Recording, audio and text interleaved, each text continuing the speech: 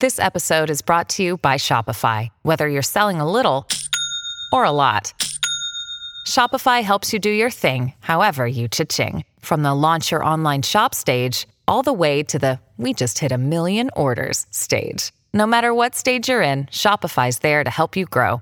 Sign up for a $1 per month trial period at shopify.com/special offer, all lowercase.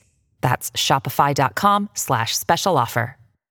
Hello, everybody. This is Marshall Poe. I'm the editor of the New Books Network. NBN listeners like to read books and buy them. So we thought we'd tell you that right now, our friends at Princeton University Press are having a remarkable site-wide sale. You can get 50% off books, including ebooks and audiobooks, with the code 50, F-I-F-T-Y, at checkout until May 31. You can save some real money on Princeton University Press books. I encourage you to go there and check it out.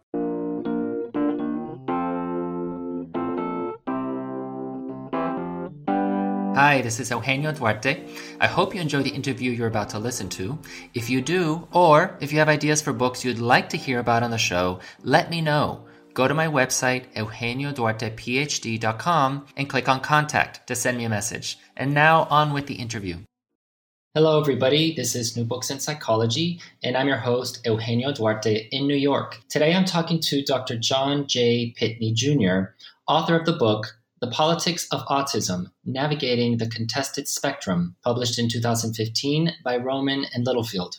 Dr. Pitney Jr. is a Roy P. Crocker Professor of American Politics at Claremont McKenna College. He is the author of The Art of Political Warfare and the co-author of several books, including Epic Journey, the 2008 Elections and American Politics, as well as After Hope and Change, the 2012 Election and American Politics. In addition to his scholarly work, he has held staff positions in the U.S. Congress and the New York State Legislature. He maintains several blogs, including Autism Policy and Politics. John, welcome to the show. Thank you very much. So could you start by telling us about your professional background in autism?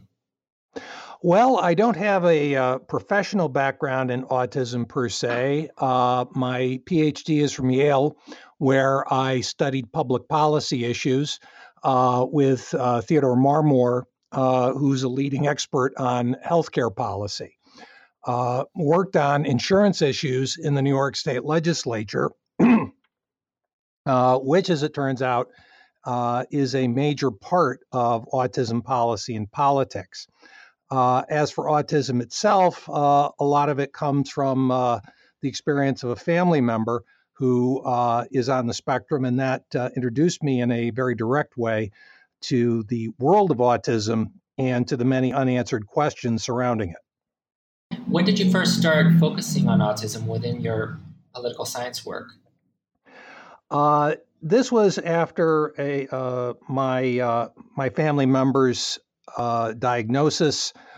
Didn't really know a great deal about autism before that, and this was approximately in the year 2004. But as we continued on the journey and I learned more, I realized that there was relatively little writing in political science on the subject. There is a scholar, Dana Baker, at Cal State Channel Islands, who has written about it and continues to write about it.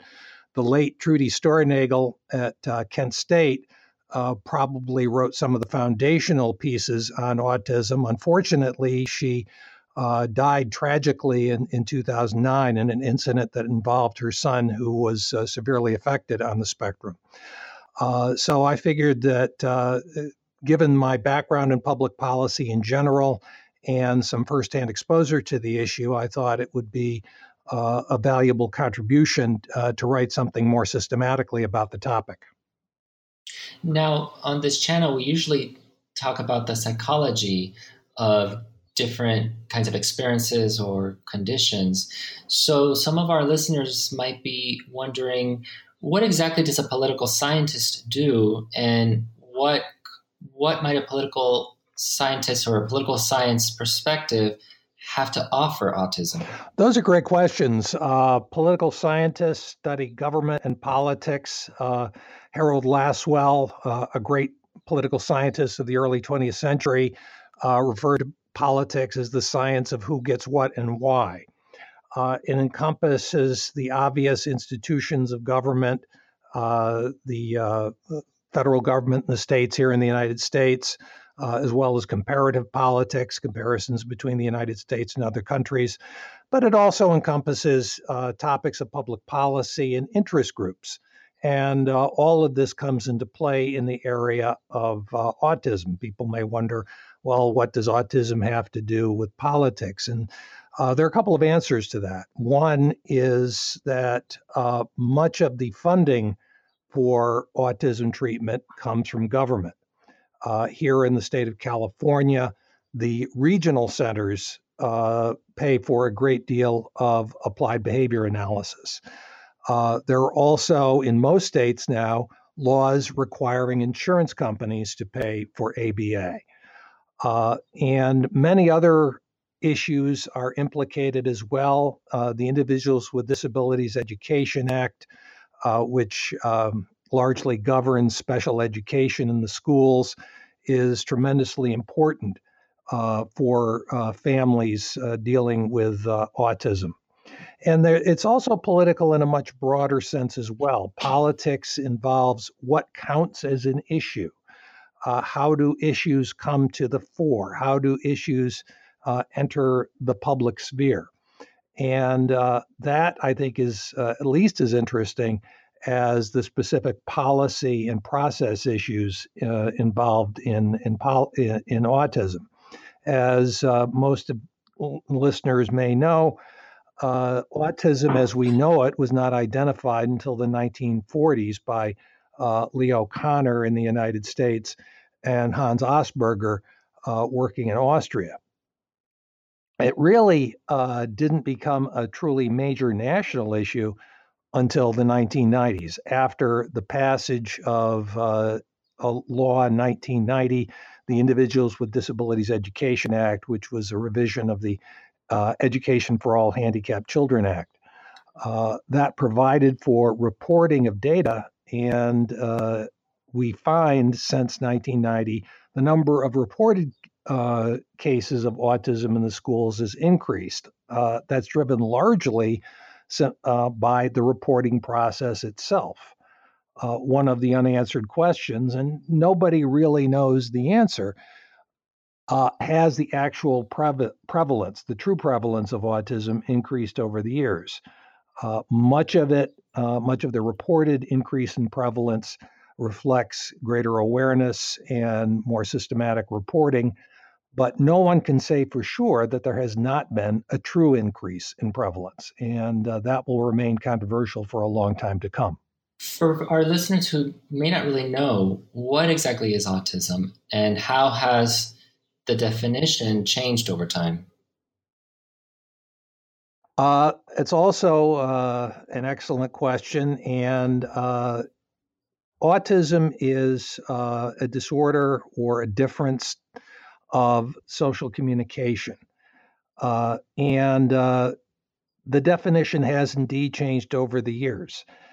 During the early years of autism research, there was a fairly restrictive definition, and the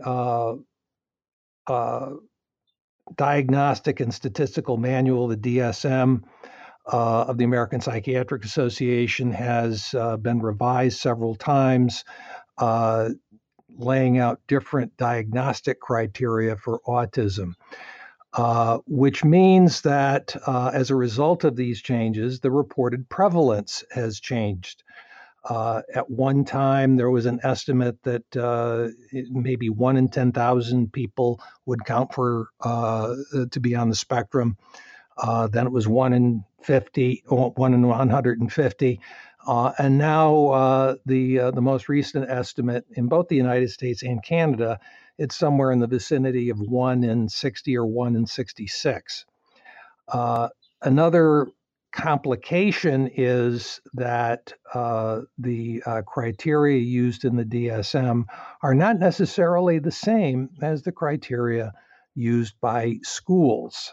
So the DSM diagnosis definition of autism isn't necessarily that which guides schools, and that may lead to some differences and some anomalies in the statistics. But the best overall definition is a problem in social communication, and it varies widely. That's why we have the phrase autism spectrum. There are people who are autistic who are very verbal, who have no problem with writing. They do have problems with social communication, but have managed to make very successful careers. And then you have other people on the spectrum who are nonverbal, who may also have diagnosis of intellectual disability.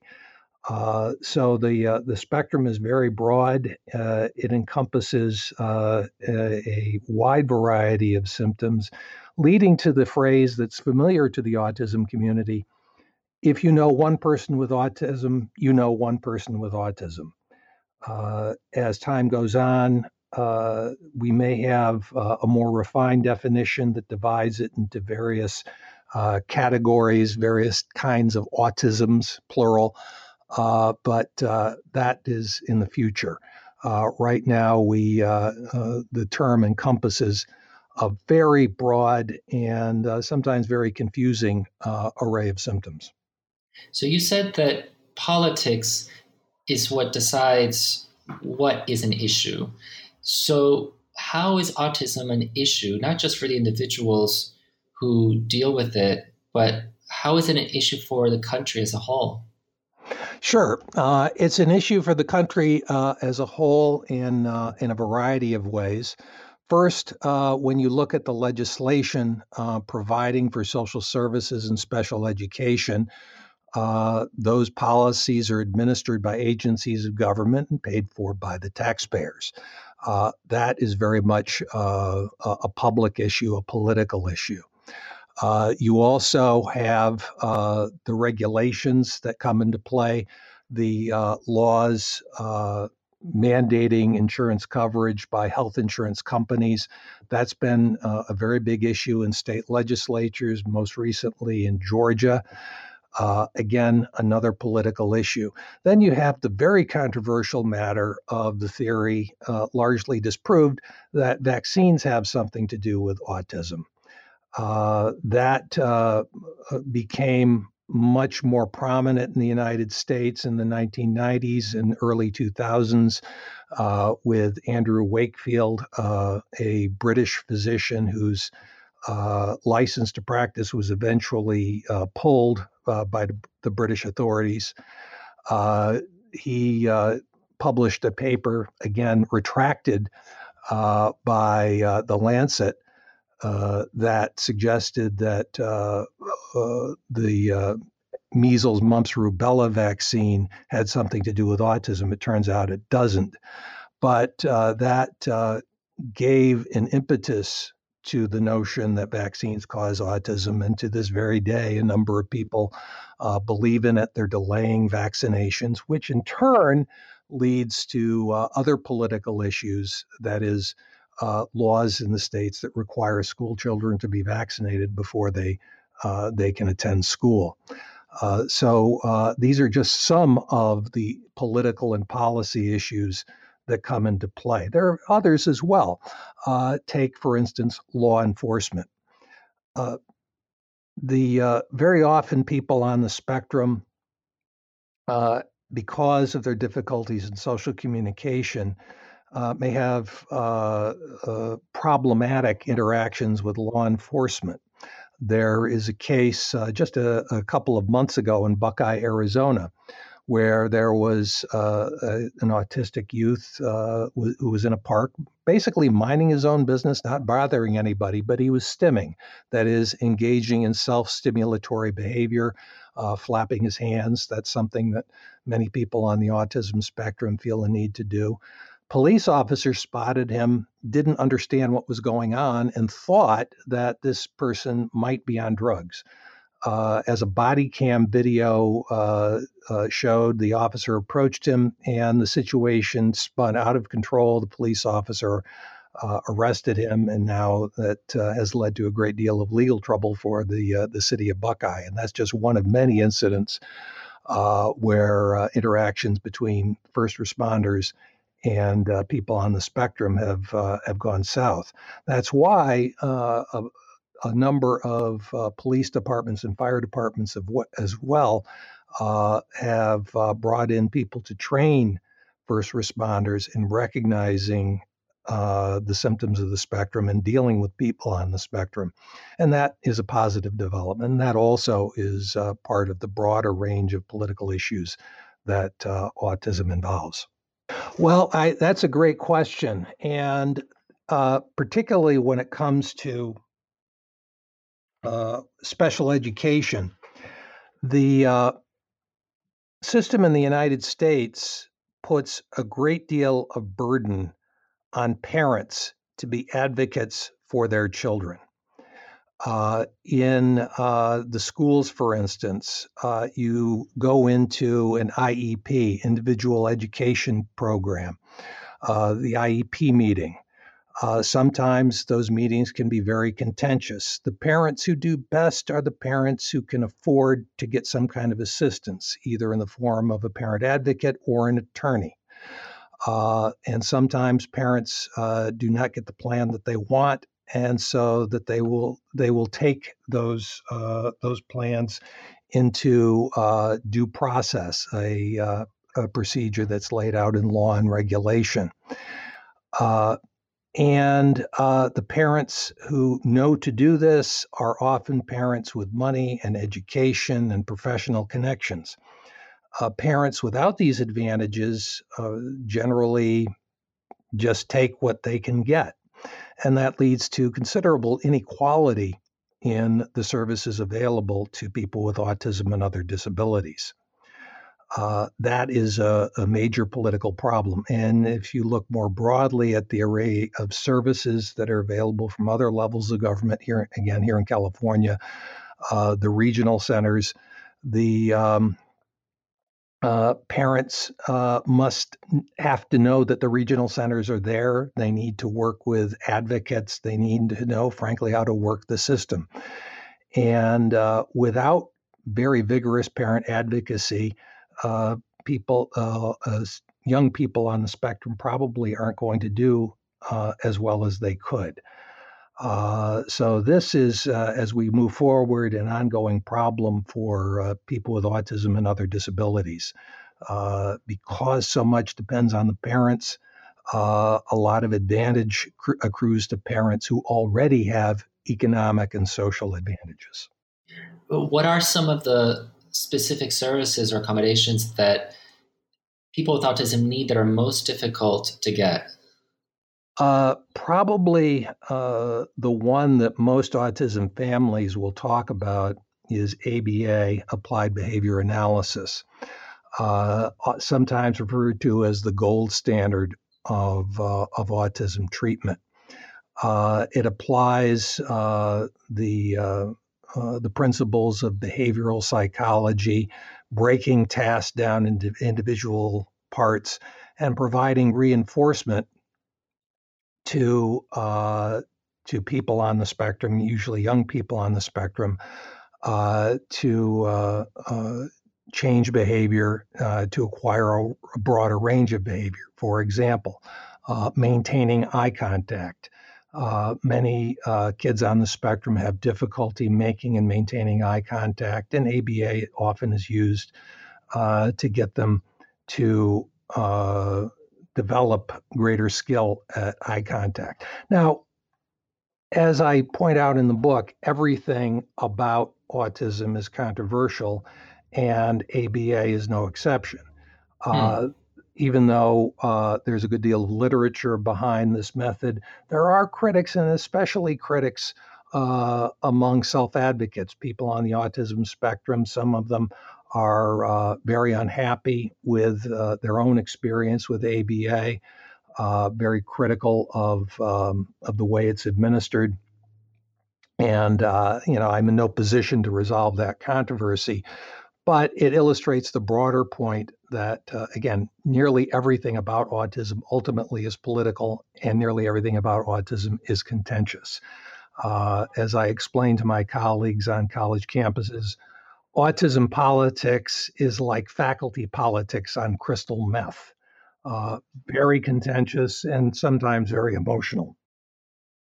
Do you mind sharing what some of the critiques are of ABA? Sure. There is a significant evidence base of ABA. There is quite a bit of literature. But as I understand it, and again, let me emphasize, I'm not a psychologist here, but as I understand the criticism is that the focus is on behavior, not thought. And critics of ABA argue that it trains people to imitate neurotypical behavior without developing necessarily cognitive function, without necessarily developing the ability to think. And that's that's one level of criticism. Another level of criticism goes back to the origins of ABA. Ivar Lovaas at UCLA was one of the major figures in developing ABA as a treatment for autism. And critics will point out that Lovaas initially used aversive techniques, that is, shocks and slaps, as part of the repertoire.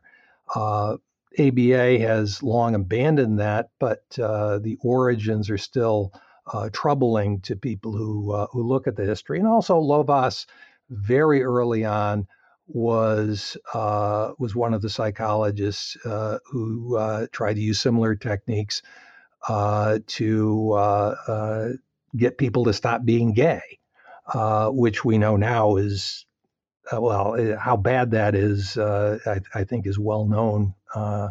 But it's something that causes a great deal of controversy, even though ABA hasn't been used that way in decades. So those are some areas of controversy, and the comeback for the advocates of ABA is this: what's the alternative? And there are other approaches, but right now, ABA is the approach that appears to have the greatest empirical foundation. Perhaps at some point in the future, there'll be another approach that has more support and more foundation. But from the standpoint of policymakers, you go with the best thing that's available. Now, when it comes to ABA, a lot is going to depend on the people who administer it.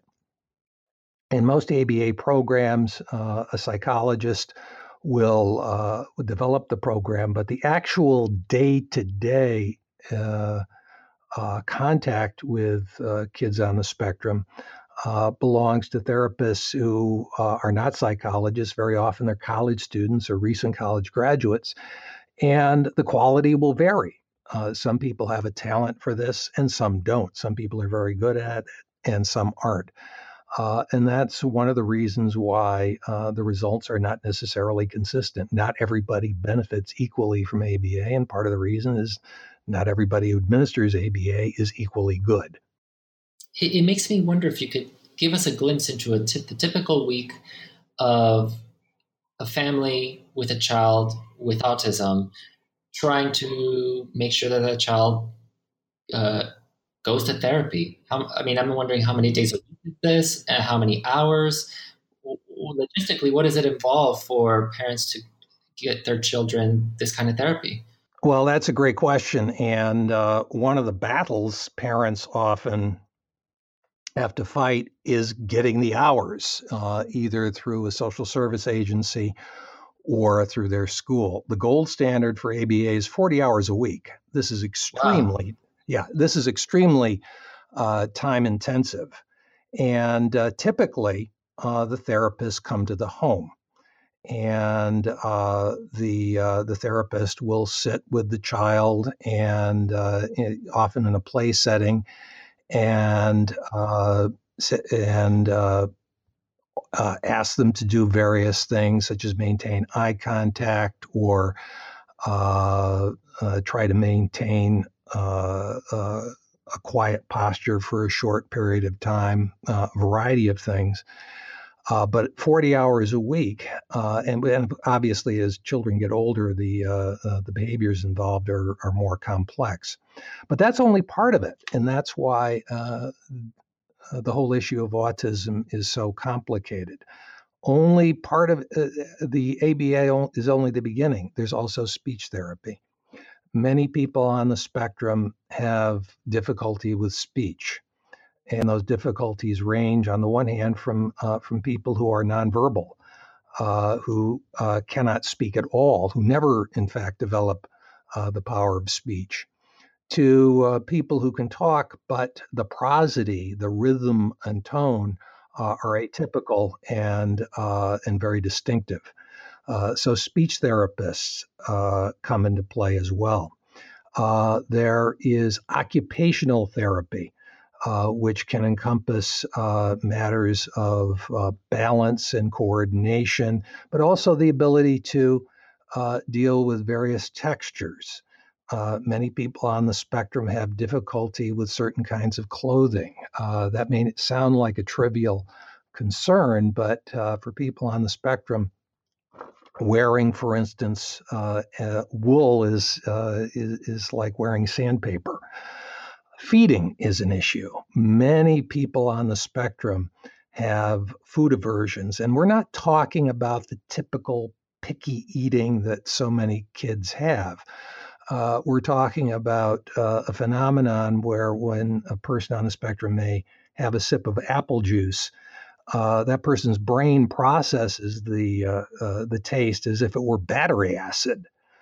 And so as a result, many kids on the spectrum have very, very restricted diets, and that leads to various health problems. And speaking of health problems, many people on the spectrum have co-occurring conditions such as gut problems.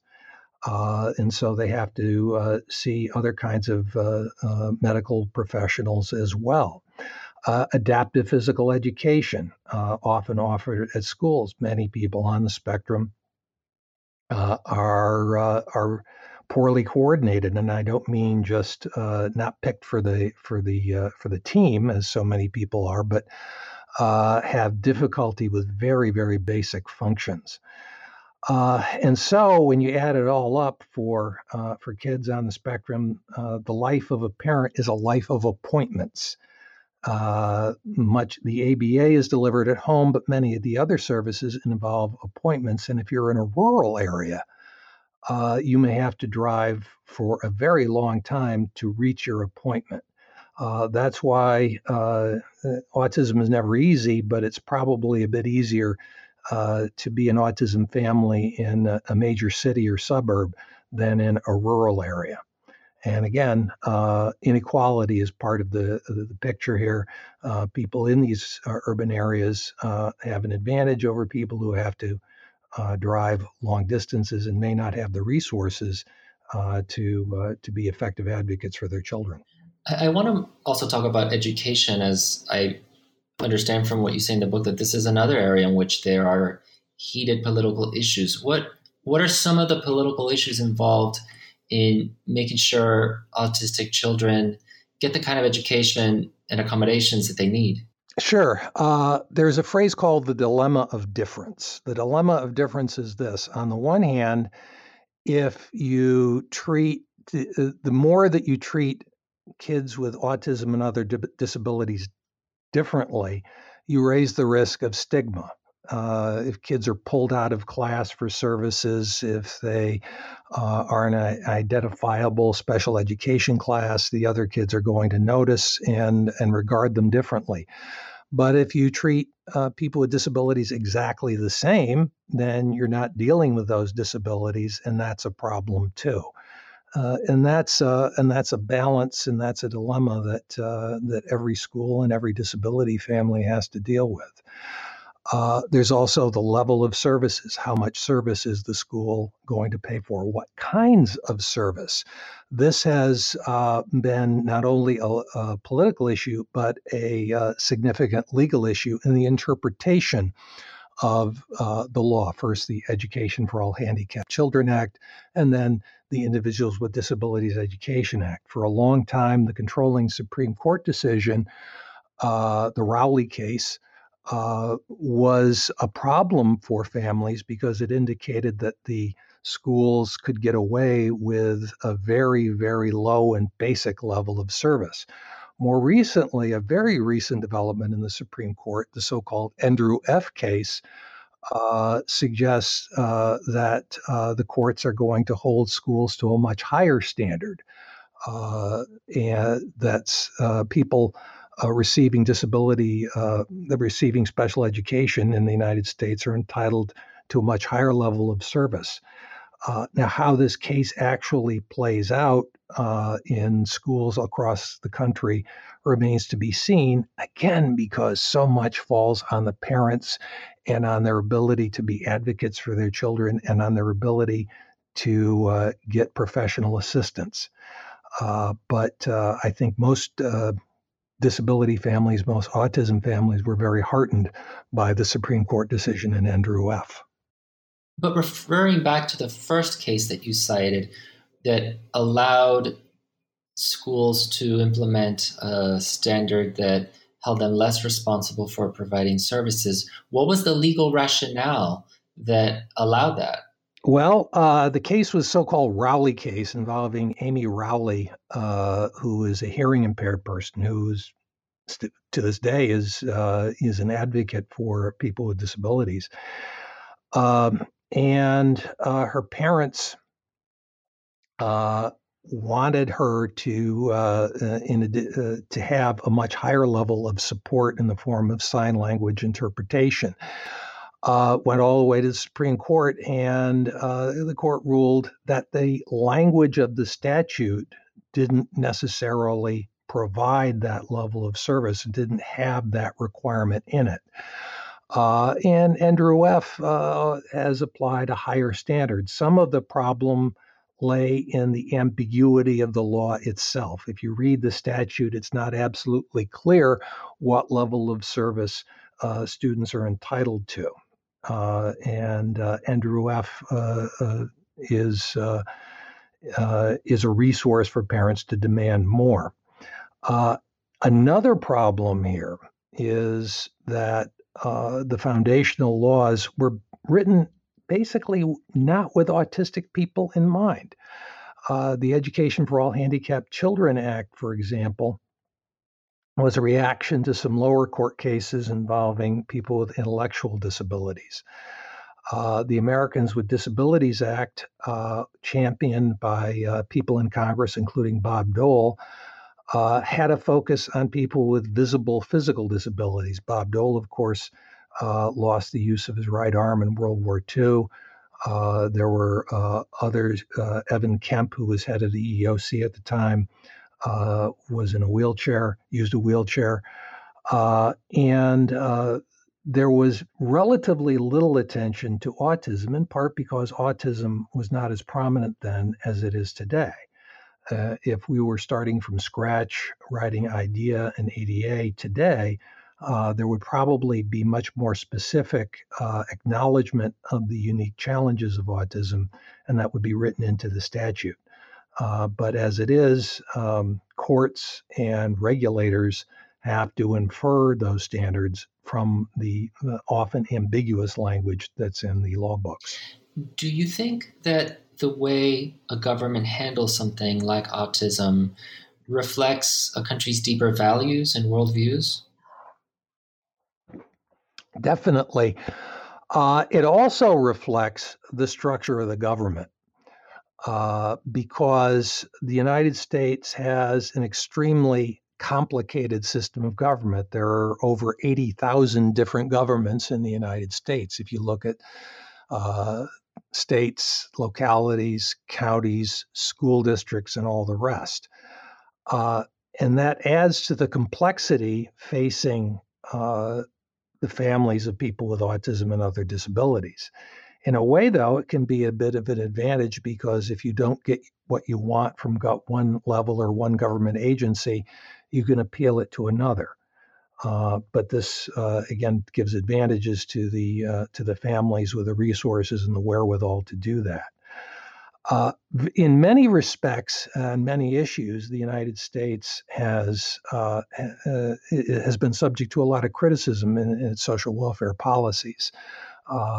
Before the enactment of the Affordable Care Act, we were the only major developed country without national health insurance, for example. However, when it comes to autism, although there isn't a great deal of comparative research, the United States actually does reasonably well in comparison with other countries. In some countries, there still remains a stigma surrounding autism. In other countries, the treatment of autism is not very well developed. The government does not provide the kind of resources that we do in the United States. So it's not easy to be autistic anywhere in the world. But if I were in the spectrum, I'd probably prefer to be in the United States than most other countries. I'm also wondering what it's like to be a person researching autism in this country. Can you say something about the current state of research into autism and how it's affected, either hampered or encouraged by governmental policy? That is also an excellent question. There is a governmental body, the IAC, the Interagency Autism Coordinating Committee, that is, in a sense, a broad coordinating body for the various levels of autism research financed by the federal government. And not surprisingly, it's complicated. There are a variety of government agencies that subsidize autism research in various ways. And one that might be very surprising is the Department of Defense. The Department of Defense, DOD is a major funder of autism research. Now, why? Well, because Congress said so. Because DOD had some money, and members of Congress figured, okay, we can earmark some of this to autism research. There isn't necessarily any rhyme or reason to that, but believe me, I study Congress, and it's not surprising there isn't any rhyme or reason to it. Department of Health and Human Services is a major funder of autism research. National Institutes of Health, National Institute of Mental Health, the Education Department. And also, there are, in addition to all of that, there are a variety of private foundations that fund it as well. All that said, the focus of research is, like everything else in autism, controversial.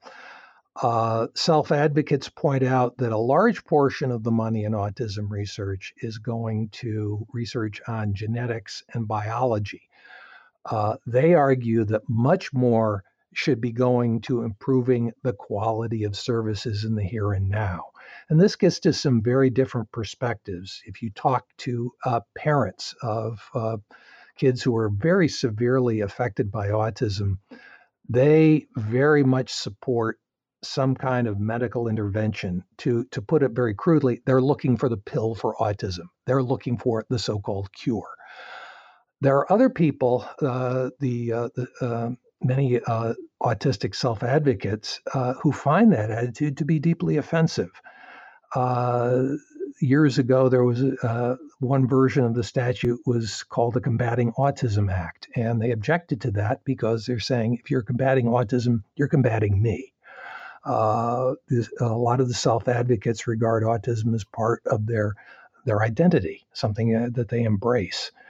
So they're extremely dubious of the measures to so-called cure autism, and they want to focus more of the research efforts again to helping people in the here and now, getting adaptations and assistive devices for people who are nonverbal.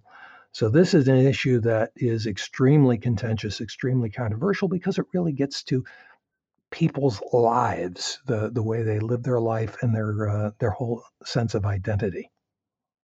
So when you said earlier that there's a certain faction of research that is looking into biology and genetics associated with autism. What are the implications of that? Does that mean research into a cure or even research into ways of preventing it?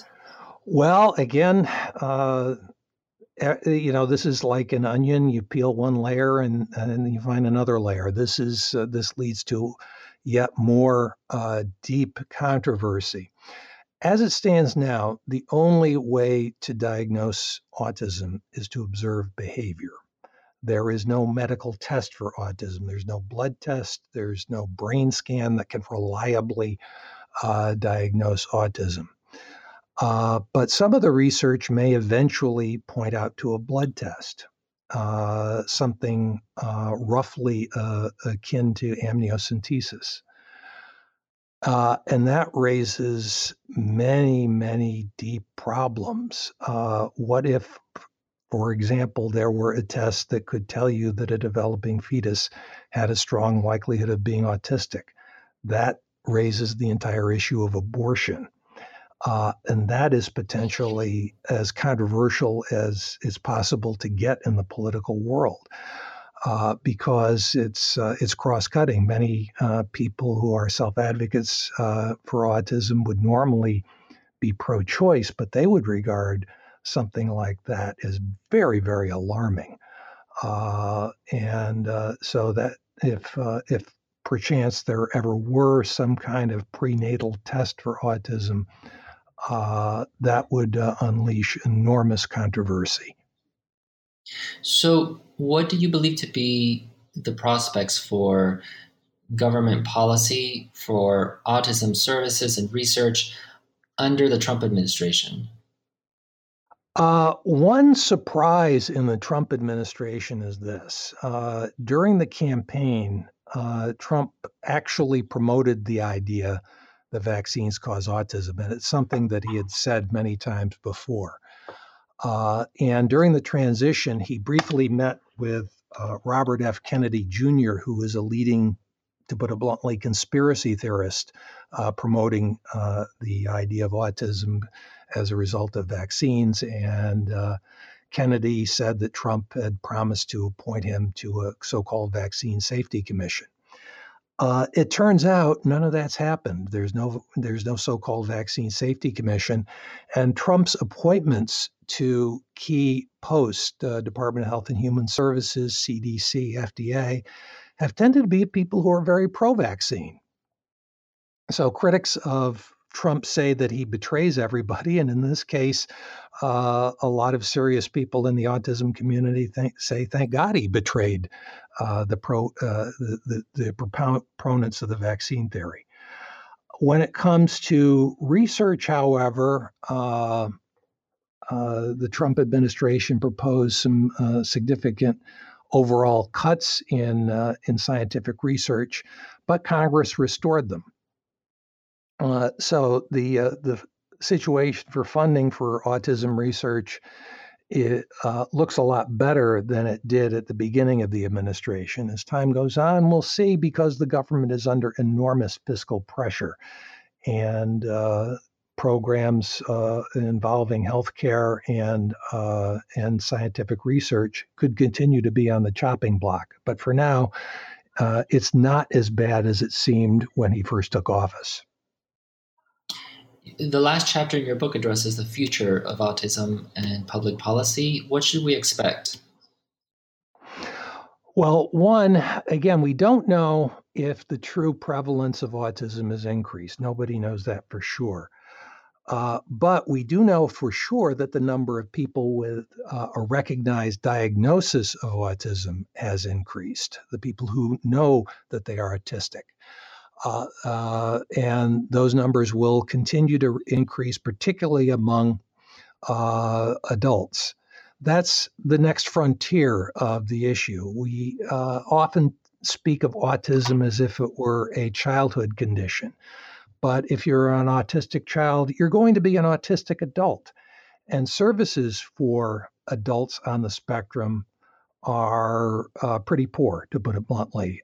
People talk about the so-called services cliff. Under the Individuals with Disabilities Education Act, once a person reaches his or her 22nd birthday, they no longer qualify. And there are relatively few programs at other levels of government to provide services and supports for such people. As more and more people with a recognized diagnosis of autism enter adulthood, there's going to be more pressure on the system to provide those services. In the longer run, another problem is this. For people who are more severely affected by autism and need home health care, there is going to be a squeeze on those services because of the aging of the baby boom generation, of whom I'm a member. More and more people are going to have Alzheimer's. And the people with Alzheimer's are also going to need home health care. So there's very likely to be a shortage of the people who provide such services. That is going to continue to be an issue. Also, we're going, from a political standpoint, because we have more and more people on the spectrum reaching adulthood and who have benefited from ABA and services, there are going to be more and more autistic voters. There are going to be people who on the spectrum are exercising their rights as citizens. And we started to see this in recent years, and we're going to see far more activism on the part of autistic Americans and autistic citizens. And I would not be surprised if more and more of them get elected to office over time. And I think when that happens, we're going to see an even greater public awareness of the issue, and we may see some changes in public policy as a result. Well, John, we're almost out of time, but before we go, you want to tell us what you're working on next? Well, on a day-to-day basis, as you mentioned, I keep a blog, Autism Policy, Autism Policy and Politics, autismpolicyblog.com. I update that every day. As far as my current project, it's actually not very closely related. It's a book about the 1988 presidential election, which after all these years is worth a second look. But there is a connection there because the person who won that election was George H.W. Bush. And we tend to forget that the Bush administration actually played a very major role in bringing the Americans with Disabilities Act into the law books. And even though it didn't focus specifically on autism, it's been an important resource for people on the spectrum. And I think President George H.W. Bush deserves a lot of credit and deserves a good deal of gratitude from Americans for his work on the ADA. Well, I look forward to that book coming out. I hope you'll let us know when it does so that you can come back and talk about it. I am curious to know, for our listeners who are interested, your blog, Autism Policy and Politics, what will people find there? They will find daily updates. And what I do every morning when I get up, I scan newspapers and magazines and the scientific literature for the latest updates. Sometimes it will be an excerpt from a newspaper story, sometimes an abstract of a medical journal article, sometimes a government report. But I do this just to stay current with the issue and to provide updates to people with an interest. And I learn something every day. And the nature of the issue is there's always something more to learn. And do you mind telling us again what the web address is for your blog? www.autismpolicyblog.com. Great. Well, John, thank you so much for coming on the show. I really enjoyed talking to you about such an important, but I guess also such a contentious issue. Thank you for educating us about this. Thank you very much. Take care.